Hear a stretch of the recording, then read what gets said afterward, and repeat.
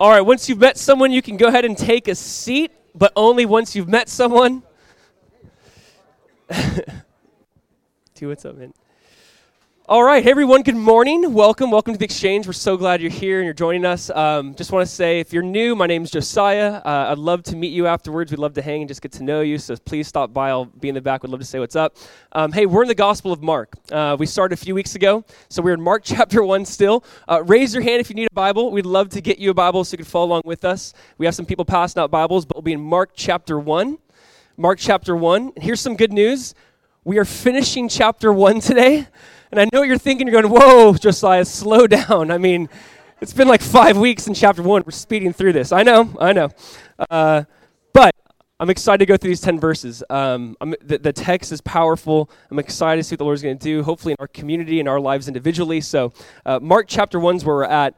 Let me give you a couple updates, a couple quick things before we get going, just so we can be on the same page with a couple of things. Last week, obviously, we kind of stopped our service in the middle of worship, and we paused, and we prayed for Stoneman Douglas, and we want to continue with that heart and that mindset. And I mentioned to you that we'll be giving you some updates. So here's what we know right now. We're going to partner with another ministry, hopefully in the next week or two. And this ministry has been collecting some backpacks. And not that they necessarily need backpacks, but the cool thing is they've been collecting backpacks. And they got, I think, $3,000 $5 Starbucks cards donated. They got some skydiving, like this indoor skydiving. They donated a free thing for each student. So there's a lot of like companies that have donated some stuff recently. And so we're basically going to take these backpacks and just fill them with this free stuff. So I don't have all the details yet. We're still waiting for some things to come in. But hopefully by next week, I can make the announcement. And we're going to try to have a day where a few of us can go and just stuff some backpacks with kids from Stoneman Douglas who want to also help stuff the backpacks. So I might try to push that more through community groups. So in case you maybe don't hear too much, we're going to try to do that through community groups. And if they need more help, I'll also share that here as well. But we try to do our mission. We try to do our outreach primarily through our groups, but we're going to try to find ways to do that obviously as a whole. So that gives an idea for us. Like, we'd love for you to be part of community groups so you can be a part of this. And also, we also really want to just find a time where we can help them the right way, the way they want to be helped, need to be helped. And so just continue to be in prayer. That's all we're asking. I also want to share something with you guys. I know that many of you saw this and heard this, and it's not something we can kind of, I think, just pass over and move on. It's something I think we need to slow down and honor. But this week, as many of you know, Billy Graham passed away. And it's something more, I think, to celebrate than anything. It's not completely like a sad thing. This is an awesome thing. Billy Graham died at the age of 99. He was born in 1918. This has been a guy that I've been watching since I was a little kid. My parents would just always put him on. We'd watch him and listen to him. And I don't know if you're familiar with Billy Graham. Most of you are, but many of you aren't. Maybe the younger generation is not as familiar with him.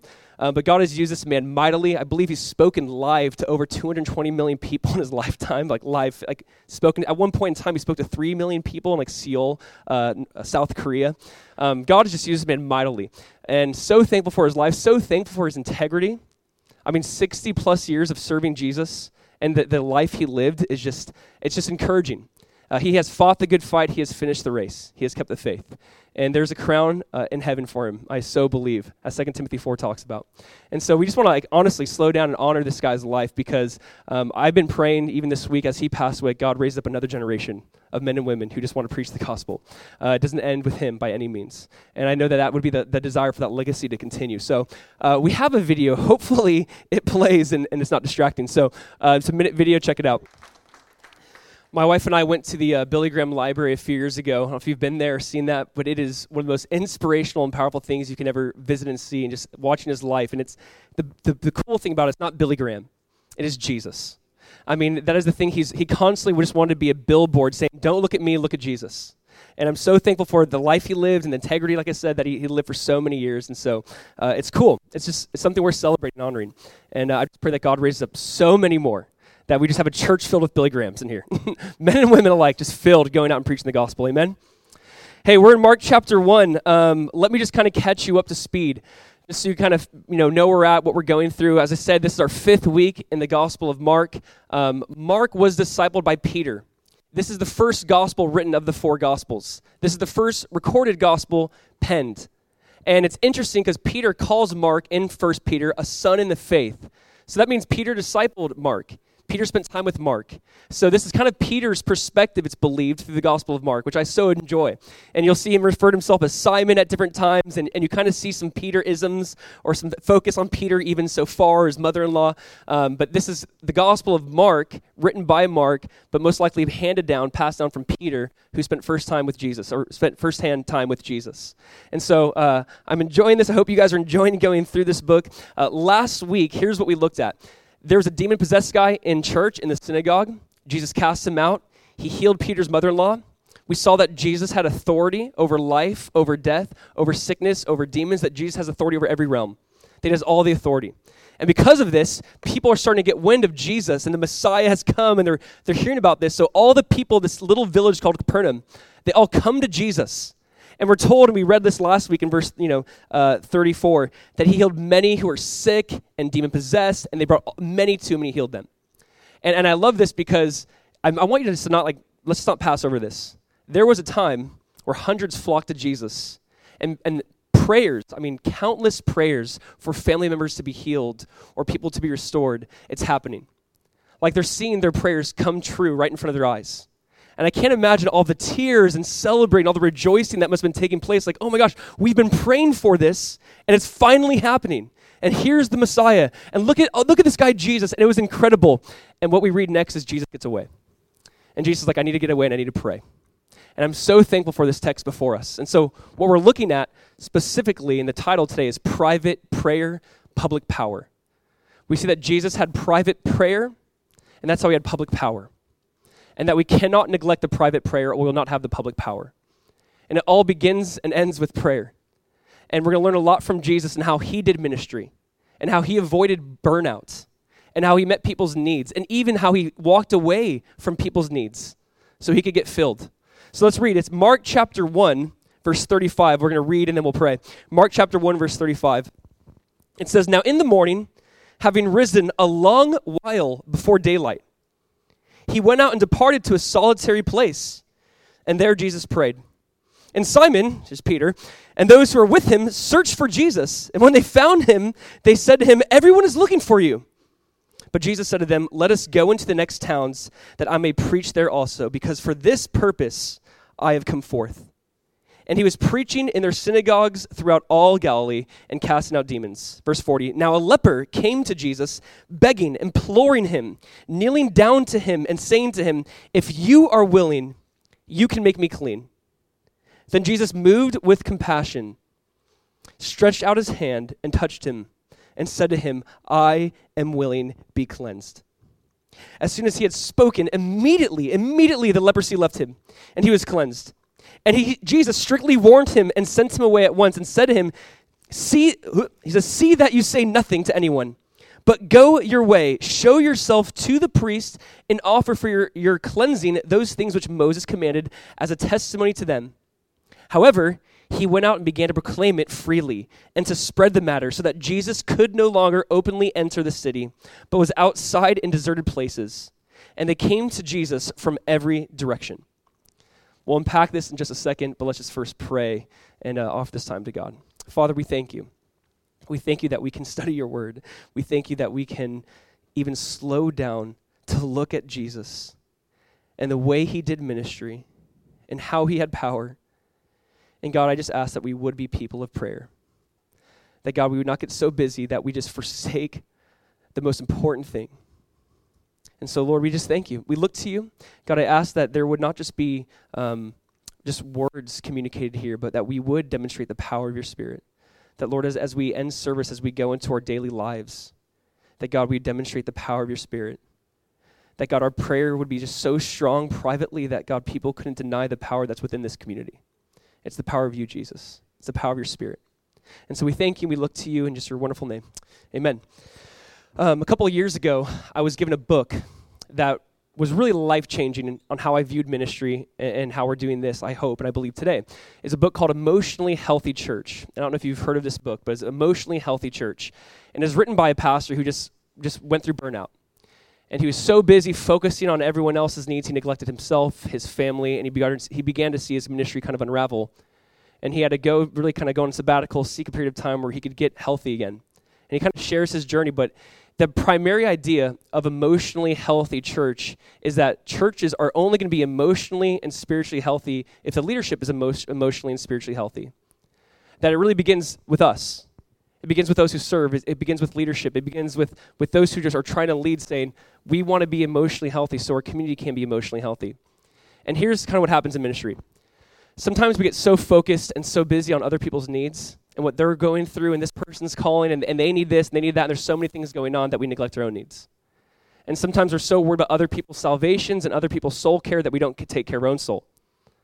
And it's sad how you begin to see, that's why we see burnout, that's why we see pastors fail, that's why we see things fall. God, I really do believe, gave us this book at a time in ministry where we really needed it. You guys know we were sent out from a church. You know, I think God has done some incredible things and is doing incredible things for the church that sent us out. But we went through a really difficult season. You know, it's nothing for us to get into the details of, but we, on staff, as the high school pastor, our pastor we were close with, he fell into sin. And during that time and before that time, God was really just kind of how to rewire my understanding of leadership and what church leadership looks like. And I believe God still is. And is realizing that how do we love and serve? And how do we actually do this thing called church? And what is it really about? And how do we actually have a healthy community? And how do we value the right things? And God had to do a lot, I really do believe, about kind of making sure we were emotionally and spiritually healthy. That we're not just carried about so much concerned about others' needs that we forsake our own needs. And I'm going to encourage you guys, if you can, to pick this up, because I would love for us to be an emotionally and spiritually healthy church. And sometimes we can be so focused on others that we do neglect our own emotional and spiritual health. And it's interesting. In the book, there's this little packet. It's this 4-page thing. You can read this online. I printed out 50 to 60 of these. They're in the back, so if you want this packet, you can take it. But it's basically a test, like an emotional test. And you have to be honest with yourself. And you have to answer the questions it asks you. And then you kind of add it up and you see, where are you at emotionally? Are you emotional baby? Are you emotional child? Are you an emotional adolescent? Are you an emotional adult? It kind of goes through, and it's hard when you read this and take this and go, oh, wow, I'm an emotional adolescent. I have a lot to go through, right? And we've all been there. And we've all read these things or we've gone through, but it was so eye-opening because a lot of us don't realize, man, there's a lot of unresentment in my life I have not surrendered over to God yet. There's a lot of bitterness in my life I have not surrendered over to God yet. There's just a lot of unforgiveness, whatever. There's so many blind spots in our life. And it affects how we treat people, love people, serve people, how we view the church, how we do church. It affects so many areas of our life because we're so focused on others and their issues and this church's problem that we forget to just take a step and say, God, you search me. You try me. Know my thoughts. Search my heart. And that's what that really allows us to do. So I'm going to read to you a little excerpt from this book. And you don't have to answer out loud because it might be embarrassing, but see if this describes you. Here's the definition or description. It says, when life is going my way, I am content. However, as soon as disappointment or stress enters the picture, I quickly unravel inside. I often take things personally, interpreting disagreements or criticisms as a personal offense. When I don't get my way, I often complain, throw an emotional tantrum, withdraw, manipulate, drag my feet, become sarcastic, or take revenge. I often end up living off the spirituality of other people because I'm so overloaded and distracted. My prayer life is primarily talking to God, telling him what to do and how to fix my problems. Prayer is a duty, not a delight. Does that describe you? Don't answer, right? But we've all been there. This is at some point, this has all described us, where we've lived off other people's spirituality, or we've manipulated. When we don't get our way, we're not content anymore. And this is an emotional child, is how he describes it, right? And it's interesting, again, when you read this, God just exposes so much, and this is not something I want to do one time. This is a book I need to read probably every 3 to 5 years. This is something we need to constantly look at and say, God, are we emotionally and spiritually healthy? Are we content just with you for the sake of you? Is our prayer life celebrating, rejoicing, or what can we get from you? It really does matter how we live and how we do church and how we view all of this. And here's what we see here. Here in Mark 1, we have a pattern from Jesus, a really healthy pattern on how to do ministry, a healthy pattern of prayer. And so I want to learn from Jesus and how he did it. I want to look at his life. So here's a few thoughts that we can just see from the text, simply if you want to take note. But we see the pattern of prayer in Jesus' life, the pattern of prayer. We're going to see that preaching is priority. Preaching is priority. And we're also going to see power is proclaimed, or power is made known through that private life. All right, so let's look at the first thing, the pattern of prayer. All right, the pattern of prayer. Look at verse 35. It says, now in the morning, having risen a long while before daylight, he went outside and departed to a solitary place, and there he prayed. And Simon and those who were with him searched for him. And when they found him, they said to him, "Everyone is looking for you." But Jesus said to them, "Let us go into the next towns that I may preach there also, because for this purpose I have come forth." And he was preaching in their synagogues throughout all Galilee and casting out demons. All right, let's just remember the context here. This is a very popular time in Jesus' ministry. He's just beginning, but everyone's like, "Yo, let's go see the Jesus guy. He's healing people, casting out demons. Look at all that he's doing." And Jesus, at this point in time, says, "Let me get away and let me be alone with God." And it's different than how you and I would view this. Listen, if today in 2018, if we began to receive a lot of popularity or notice or whatever, that's usually when you try to capitalize on it. Someone would be telling you or me, like, "Capitalize on that. People love you. This is great, Jesus. Do more of the whole breaking of bread thing." Like, we try to teach Jesus how to capitalize on this. But Jesus says, "No, let me get away. And let me find a solitary place. And let me be alone with God." And I say that he left us a pattern because that's what the scriptures say. It's actually Luke chapter 5, verse 16. Same story, same context. Luke 5, verse 16. Mark is just really fast. It took Luke a lot longer. It says, "So Jesus himself often withdrew into the wilderness and prayed." He often did this. He often withdrew into the wilderness and prayed. And I want to ask this question of what is prayer? What is this? And what does it look like? Because something that's interesting to me is every continent, every nation, there's people that pray in it. Now, prayer looks different for a lot of people, right? In California, prayer might be just silent meditation while you do yoga. That's their prayer. Prayer looks different for a lot of different people in different groups. So what is prayer? And why is it that every nation, every people group within every category of the globe has some sort of thing like prayer, where they want to feel connected to someone or something greater than them? And what is that? Why is it in the heart of every person? To slow down and pray to something or someone and try to connect with them. And here we're told in the scriptures, and what we learn is that we connect to God through the language of prayer. That we pray in Jesus' name. That he's really kind of the conduit to how we connect with God. That we can talk to him in the language of prayer in this way. And this is something that we all long for. And here's what happens in life. When I get busy, because Jesus was busy, right? Was he not busy? Was he not up all night helping people, healing people? When we get busy, what's the first thing that goes? It's prayer. Normally, for me, when I get busy, I panic. I freak out. I kind of do unravel. I kind of go, "Oh my gosh, there's so much on my plate. I have so much to do." And the first thing I cut off my plate is the most important thing so often, and that is prayer. And for Jesus, the busier he got, the more he's like, "I need to pray." It wasn't so much, "I'm so busy, and I am God in the flesh." I mean, come on here, people. Jesus "No, I need this more." So here's my thought. If we who are broken, if we are sinful people need, if Jesus, who's so powerful, if he prayed, how much more should we who are broken? If Jesus, who has all the power and authority in the world, he realized, "I need to go and pray," how much more should we pray? This is something where I want to encourage us. What's the first thing you do when you wake up, right? First thing you do, what do you do? Do you check your email? Do you check social media? Would you just eat, cough? What is your priority when you get up? How do you start your day? How do you start off just your whole morning, your whole week? What is it that you do? It was that Jesus, early in the morning, in a solitary place, wakes up and he prays. And despite the busyness, he found this a priority. Again, I want to say this because Martin Luther has such a good quote on this. So often, the busier we get, the quicker we are to get rid of prayer. Here's what Martin Luther said, though. I love how he said this. He said, "I have so much to do that I shall spend the first 3 hours in prayer." And is that not so true how we should view it? He goes, "I have so much to do today. I need to spend the first 3 hours in prayer." Now, I don't think any of us will spend 3 hours in prayer, but just this idea of, "God, I want to spend my time initially right away with you. There's so much to do. I need you." And you and I, we can all attest to this, that when we actually start off our day in prayer, when we actually seek Jesus in prayer, we see that there's a big change in how our day goes. When we actually sought God and search for his heart and his will and say, "God, let me be in your time, not on other people's agendas, not on other people's time," you see that there's a big change in how our day goes. And we learn so much from Jesus that he goes to a solitary place. And I do want to ask, do you have that? Where is your solitary place? And parents with kids, where is that? That is hard. Where is your solitary place? You plug your ears, I can't hear you, and you can start praying. I've done that a few times. But where is your solitary place where you can just be alone and cry out to Jesus? And there's this pattern here that we see with Jesus. And I want to be really clear about this, by the way. Jesus went to a solitary place. This speaks of solitude, not isolation. See, solitary or solitude, you go away for the sake of relationships. I put it this way. Solitude is about retreating for relationship. Isolation is about retreating from relationship. Now, because some of us, maybe the not so outgoing people, are like, oh, Jesus went away and prayed. This is my life verse, right? And so all we do is like we try to get away from people. We never want to be around people. Solitude is about retreating for relationship. So you can get filled so you have something to give back out. And the other idea is isolation is about retreating from. You want nothing to do with community, nothing to do with people, because you don't want anyone to speak in your life. You know everything. You got it figured out.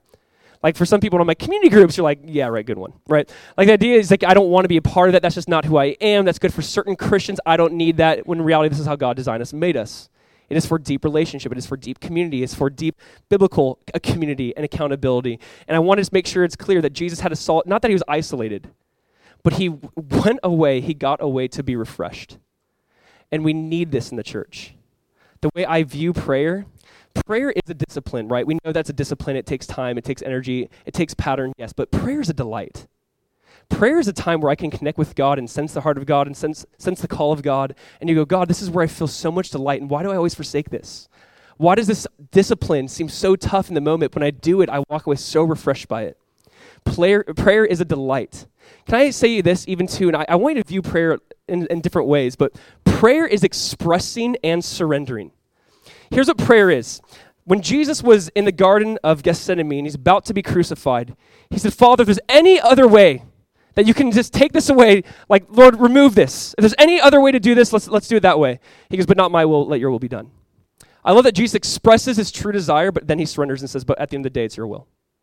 I want you guys to know prayer, there's nothing wrong with saying, God, I'm overwhelmed by life right now. Like, God, this is really tough. I can't do this. Like, express that. Don't be ashamed of that. Don't be ashamed of telling God, God, this is too much for me, and I can't do this. Express your true feelings. Express those things, but then surrender and say, but not what I want, but your will. Not what I'm trying to do, but what do you want to do? I really do believe that prayer needs to be an expression. It needs to be surrender. And it's weird, guys, because in prayer, sometimes we try to act like God doesn't know. God knows, right? God knows everything about this, about us, about the situation. I love this thought. Imagine there's a friend who knows everything about your life.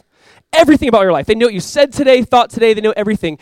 And your friend goes up to you and goes, hey, how was your day? And you're like, it was good. And you're like, no, it wasn't. Like, I know how your day was. I know your deepest thoughts. You're like, yeah, it's a miserable day. Like, God knows. Like, express it. Don't feel like we have to go to him and try to put on a show for him and talk in old King James and be like, God, are you impressed with my prayer life? Like, we can go to him and express it and be open and bare and honest before him, and at the same time surrender and say, God, what do you want to do? For us, and I want us to think about this. We are a new church community. Like, this is a new gathering of people. We're babies. This is young. This is a new, fresh church and work. And this is something that we have to cover in prayer. Like from day one, in July of 2016, when we started praying for this church, it just started in prayer Thursday nights at our house. And it continued that. And I don't want to leave that. We had a prayer meeting at our house last month. We have some people that pray in this little hallway here at 9 a.m. on Sundays. We really want to just continue to cover this in prayer because we don't know what we're doing. We're saying, God, help. God, let us not do this in our own strength. God, fill us so we can give something. So many of us try to do ministry from a lack. We try to give things we don't have. We try to offer things that people we shouldn't be offering because we don't have it. And so prayer is where we get filled with wisdom, with discernment, with direction, with seeking the heart and the will of God. And so we go, okay, now we can give because we've been filled by prayer and with prayer. And Jesus shows us this pattern. He often withdrew and prayed. And I want to say, how can we, and please let us be a community that develops a pattern of prayer. I would love for you guys this week, this is my hope this week, that everyone in this room would slow down and we'd find an opportunity to get away and to pray specifically and hear the heart of God. Like, my desire is that every single one of you will have this alone time with Jesus where ministry is no longer a burden or helping people is not a burden, because it can be. It can be when all you're doing is giving. So I really want us to be a community that has a pattern of prayer. Amen? That we get filled, that we get refreshed through prayer so we have something to give. And Jesus shows us the power he had came from private prayer. And I want to see something that's really interesting to me. Because Jesus says something I think that would throw the disciples off and even myself. We see that he's talking about preaching is priority. Preaching is priority. Look at verse 38. Jesus said to them, let us go into the next towns that I may preach there also, because for this purpose I have come forth. And he was preaching in their synagogues throughout all Galilee and casting out demons. Jesus says, for this purpose I have come forth. Prayer or preaching was priority. More than even helping people who are filled with demons or sick or in pain, Jesus says what's more important than all of this is preaching. Now, that offends some people. Let me just say this. For the last couple thousand years, people have always been against preaching. They think, who's one person to stand up in front of people and tell them what they should believe? People have been against this for a long time. But when they're against that, they're against the ministry of Jesus. Jesus said, this is why I've come, to preach, because I have something much better than helping your temporary pain. Jesus cares way more about our eternal destination than our temporary relief. Do we get that? Do you know what preaching does? Something that nothing else can really do. It unearths things that are in us. So for example, a lot of you have felt needs. All of us have felt needs. We need more finances. We need more help in a certain area of life. Like we all felt needs. No, when you're walking down the street, you're thinking, I want coffee. No one's walking down the street thinking, maybe I'm under the mighty wrath of God. Like no one has certain deep philosophical thoughts. Here's what preaching does. Preaching unearths certain things that you didn't even know you needed. Here's the thing. Jesus met felt needs all the time, but through preaching, it met needs people didn't even know they had. Preaching unearths needs that we didn't know we really had. And I'm sharing this because I think that there are needs in our life that you might think, I need money, I need a job, I need a boyfriend, I need whatever. We have different thoughts, I need this, I need that. And what the Word of God does and going through the Word of God does is says there's a greater need than your immediate felt need. That there's a greater need for all of us. And that is to be right with God and in communion with God. Not just to be right, because yes, we're saved by grace through faith, but to be in communion and deep relationship with God. And what preaching does, it unearths things that we never knew we really needed. And this is so important because, again, we can miss this. He says, for this reason I have come. Here's what I wrote. This was a priority. A priority is a decision you make before opportunities. All right, listen to that. A priority is a decision you make before opportunities. We, many times, are driven by the opportunities. It's like people come to you and say, do you want to go here today? Yeah, I want to go there. Do you want to do this? Yeah, I want to do this. Can you help me with that? Yeah, I'd love to help you with that. Sometimes we're just driven by opportunities rather than by our priorities or convictions. I'd say many of us need to have priorities again, need to have convictions again. Like saying, no, Jesus said, I've not just come to heal people and to help them physically. There's a greater reason why I've come. And I want you to understand something. Jesus didn't let other people set his agenda. And it's so easy for us to let other people kind of set our agenda. What if the disciples did set his agenda? Jesus probably never would have left Capernaum. He never would have went to the cross. He never would have come and accomplished what God has called him to accomplish. Jesus said, I have this priority and it's to preach. And there's this balance in the church, and I want to share this really quick for us. Because so often in the church, we can either be, it's all about preaching, or we say it's all about meeting needs, like social justice issues, or we say, it's all about eternal issues. And I want you to see that Jesus did both.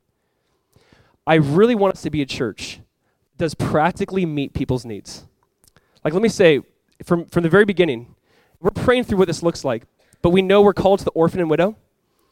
We know that we're called to the homeless, those in need. We know that we're going to be called to those imprisoned because Jesus shared those things. I'm not sure how that will take place. I'm not sure what group or what community of people, in a sense, will own what or how or when. But those are things that we are seeking, actively seeking. How do we get involved with? And how do we pursue and how to meet needs? But more importantly than even all of that is that we could help people physically. We can give them money. We can give them a space to live in. We can do so many things. But if we don't give them the gospel, they'll still be separated from God for all of eternity. The gospel is priority. Preaching is priority. It is. Again, I've mentioned this. We've talked about St. Francis of Assisi, who probably didn't say this, but preach the gospel, and if necessary, use words. It's like you can't preach the gospel without using words. The gospel is words. It is. You can't just feed someone and they're like, I know now Jesus. Like, you now explain to me Jesus because you just fed me a sandwich. Like, no, we're going to have to preach them the gospel. You're going to have to share words. But we can't just be about preaching, not meeting needs.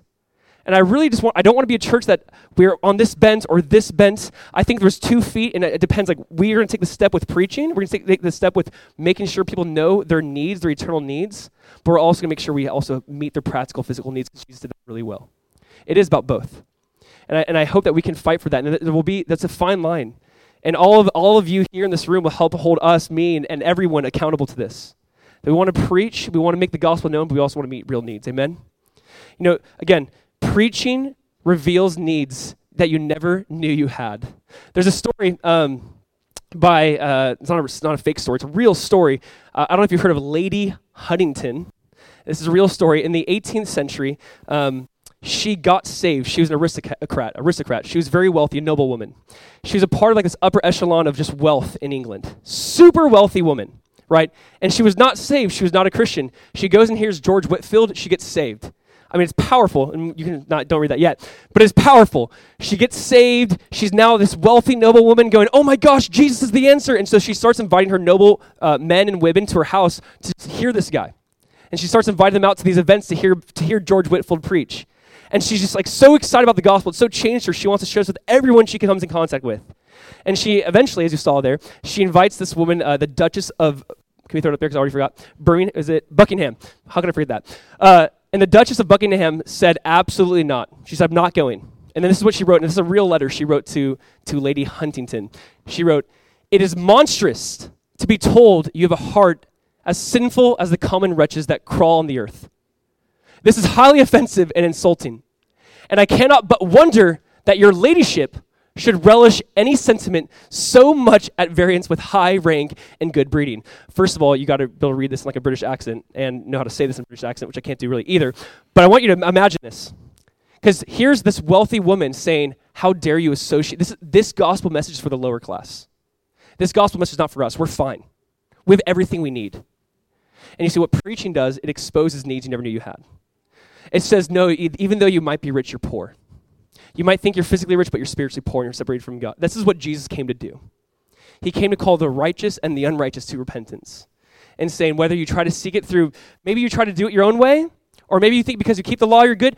All of you, everyone just needs Jesus. Everyone needs someone who's kept the law for us on our behalf. And so Jesus came to preach. Jesus came to share this message. And this is so important for us that we don't miss this point. At the end of the day, people need Jesus. Now, here's the last thought. We see that the power is proclaimed, it's made known. And this is one of my favorite stories just in the gospel, so we're going to take some time. Verse 40. It says, now a leper came to Jesus, and he was begging him, kneeling down to him and saying to Jesus, if you are willing, you can make me clean.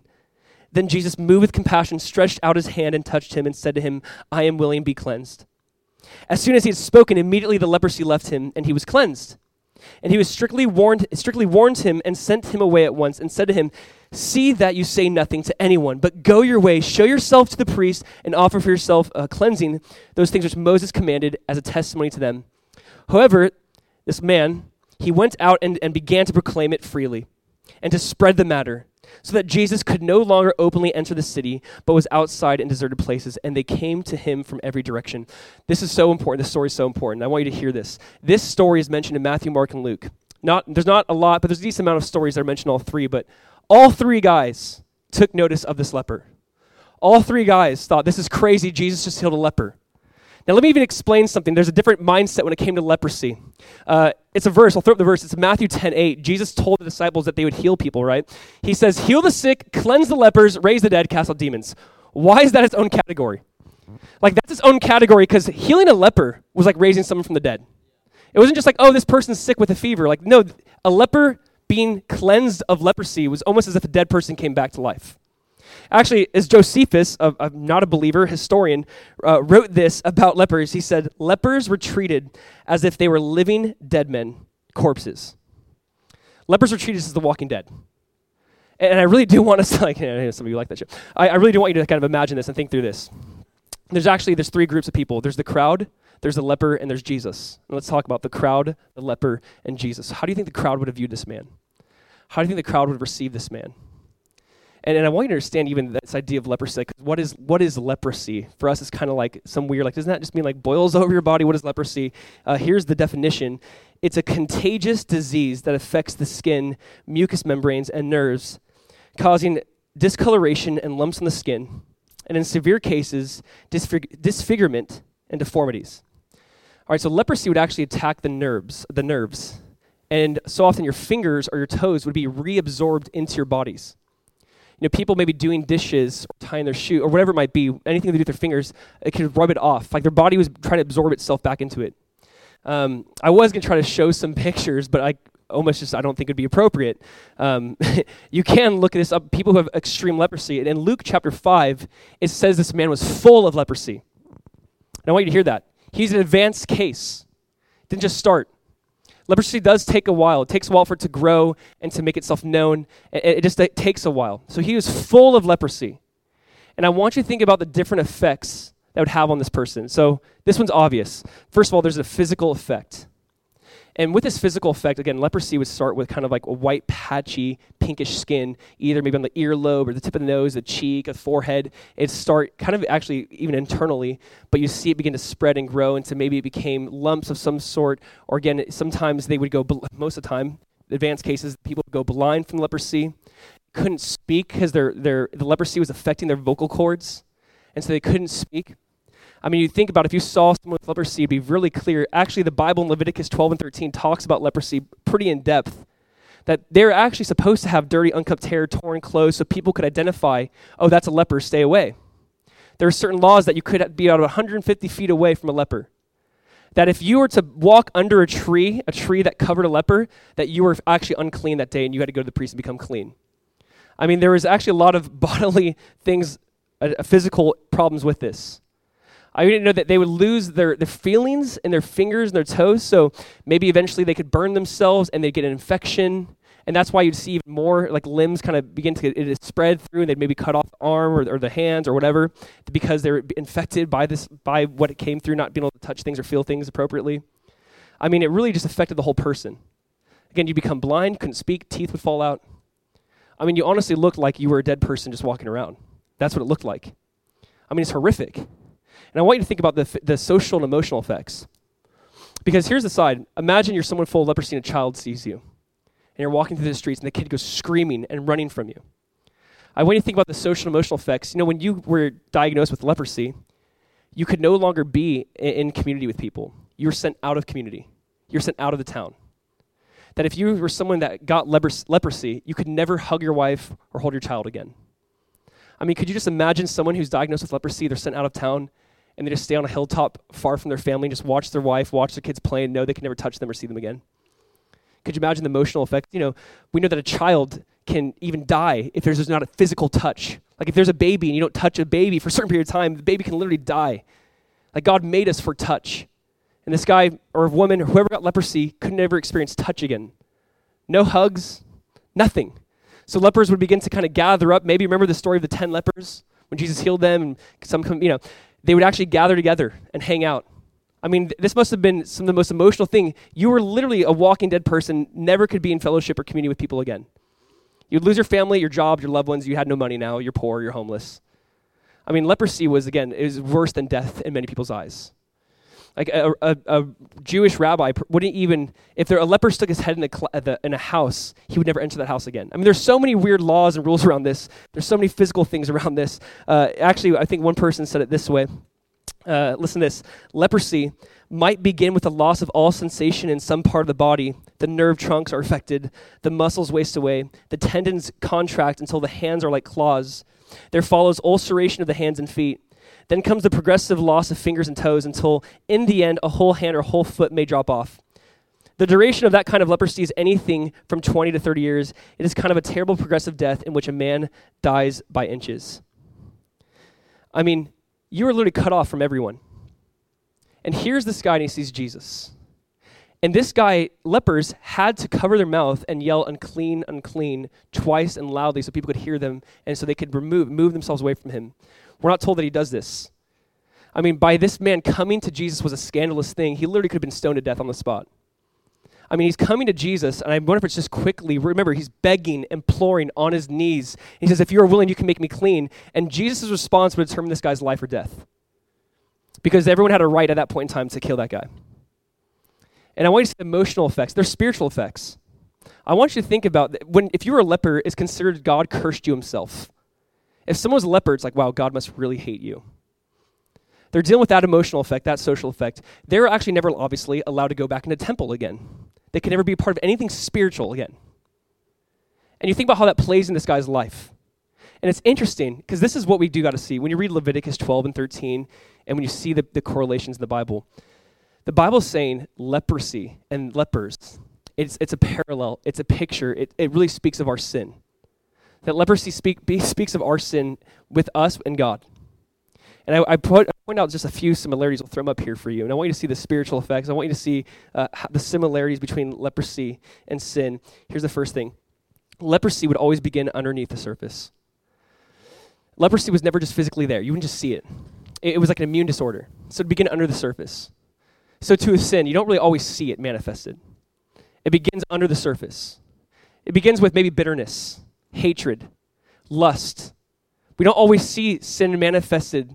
It will eventually make itself known like leprosy. It will eventually manifest itself, but it always began under the surface, where no one could even see. They would have leprosy months, if not years, before they even knew they had leprosy. And we need to see that sin is in the heart of every man, that out of the heart proceed murders and adulteries and wicked thoughts and lust. Like out of the heart, it starts within. Number 2 is this: leprosy brings numbness. Again, they lost feeling and touch. They couldn't even feel again. It would bring numbness. Ephesians 4 talks about how there are people who are walking dead in their sins, that though they are alive, they're numb to sin. It says, the Bible says it this way, their conscience has been seared with a hot iron. We've been there.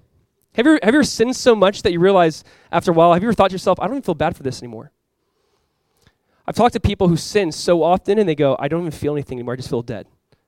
I'm alive, but I feel dead. I've been there.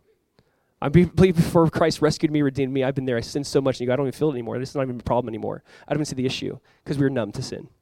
Because sin numbed our conscience. It was seared with a hot iron.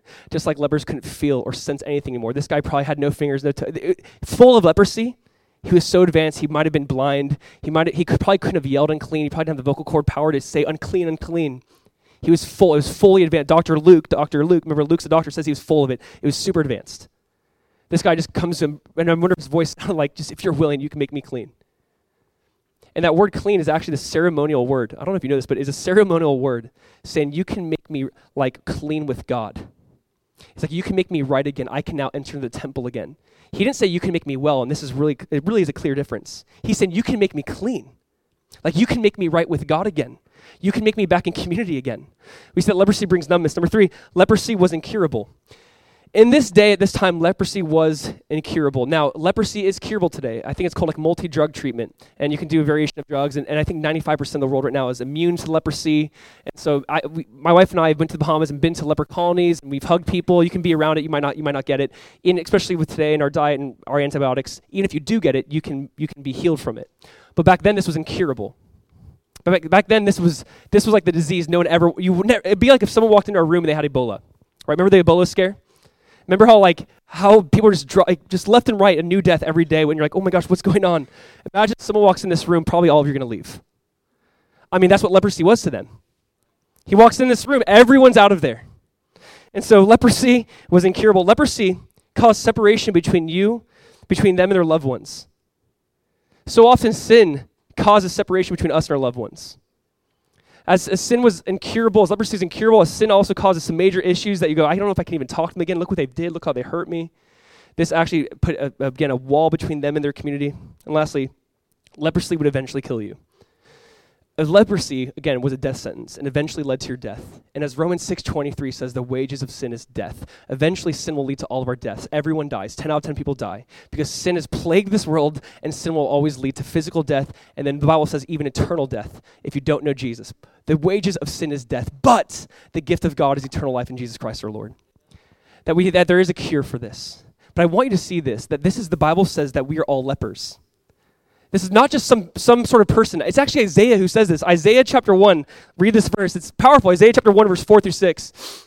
I'm going to throw it here. He says this, Alas, sinful nation, a people laden with iniquity, a brood of evildoers, children who are corrupters, they have forsaken the Lord. They have provoked to anger the Holy One of Israel. They have turned away backward.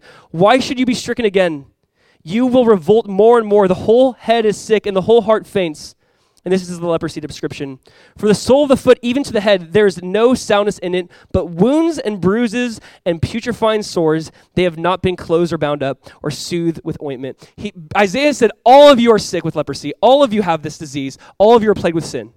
This plagues all of us. And here's this leper going to Jesus, and people would have been scandalized by this. It's like, you have no right to go to Jesus. You didn't yell unclean. You didn't give us warning. He just came begging, kneeling, imploring, saying, if you are willing, you can make me clean. And at that moment, Jesus really had the power of life or death over this guy. And the first words, he immediately showed compassion. And he says, I am willing, be cleansed. And immediately the leprosy left. And here's what I love about the story. It was absolutely scandalous for this guy to go to Jesus, but it was more scandalous for Jesus to touch this guy. I want you to think about this.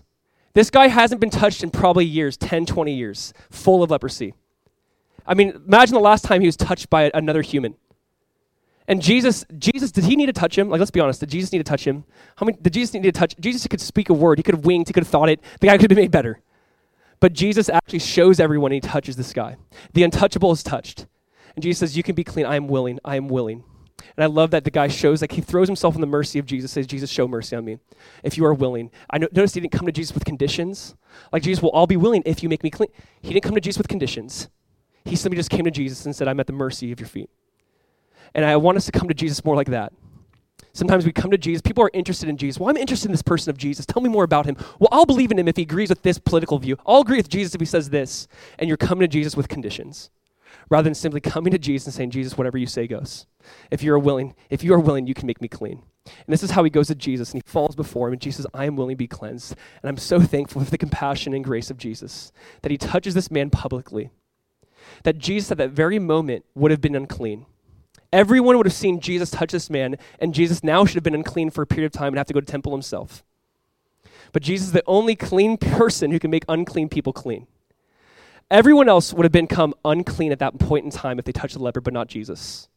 Everyone else would have been, again, going, you need to be kicked out of society because you touched the leper. Except Jesus. Jesus cleans him. Jesus touches him and cleans him now that he has right relationship with God. And the point is this, no one is too far from God. No one is too out there. No one has done too many disgusting, terrible things. I don't care what you've done, how far you've gone into different areas. Some things you try to just black out from because you don't want to remember them. You don't want to bring them up again. Jesus is willing to make you clean.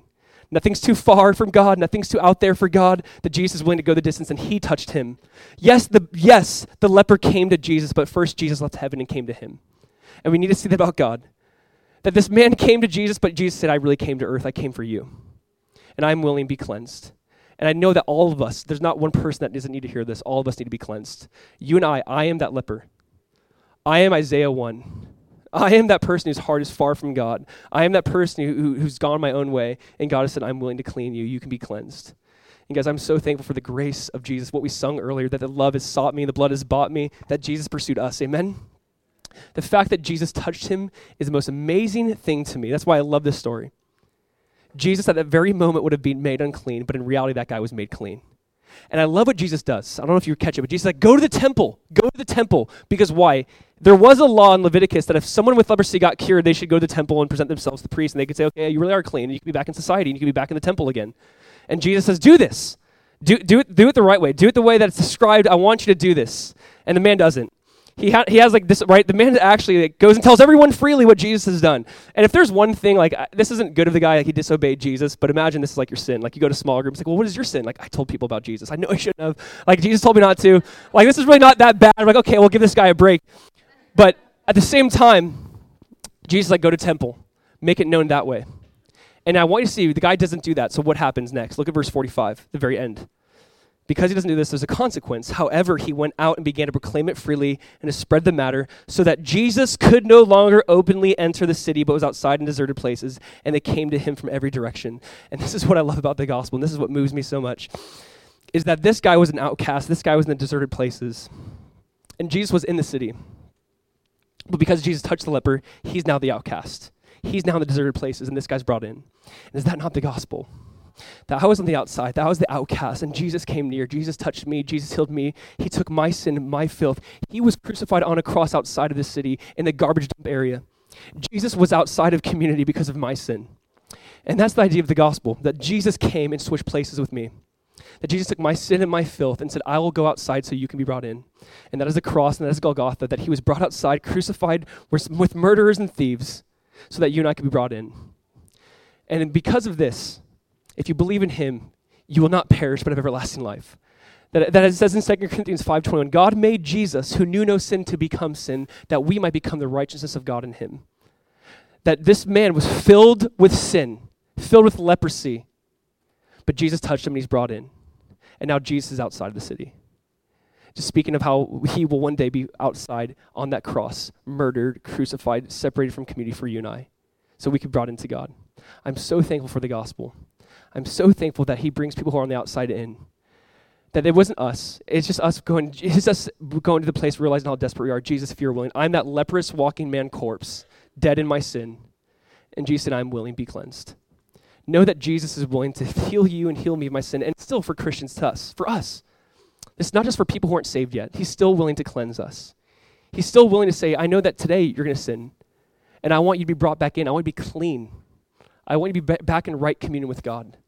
All of us need this. All of us are this leper. All of us need to hear this story. Amen? Listen, I don't know where all of you are at with God. And if any of you feel like you are on the outside, if any of you feel like I've done too much, God could never forgive me, God could never love me, know that the cross shows otherwise. Know that if you believe in Jesus, you will never perish but have everlasting life.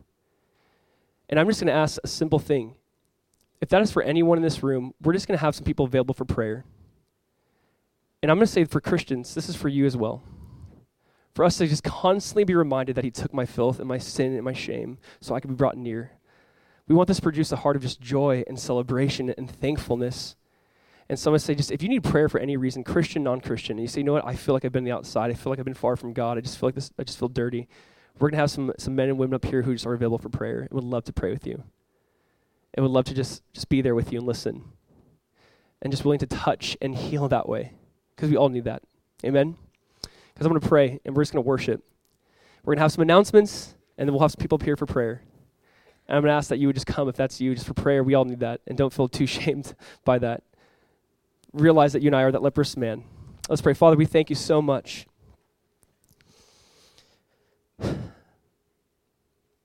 God, my sin is just so filthy before you. God, we look way worse than that leprous man with no limbs, no fingers, no vision. We look way worse. And thank you for making us clean. Thank you for touching us, God, for being willing.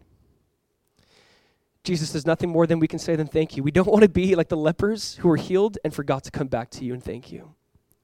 We don't want to be that, God. We want to be like that one leper who comes back to you and says, thank you for making me clean. God, I just ask that you would just be in this room, that the gospel would just penetrate our hearts and our lives, that the message of the exchange would constantly refresh us, that God, you became our substitute.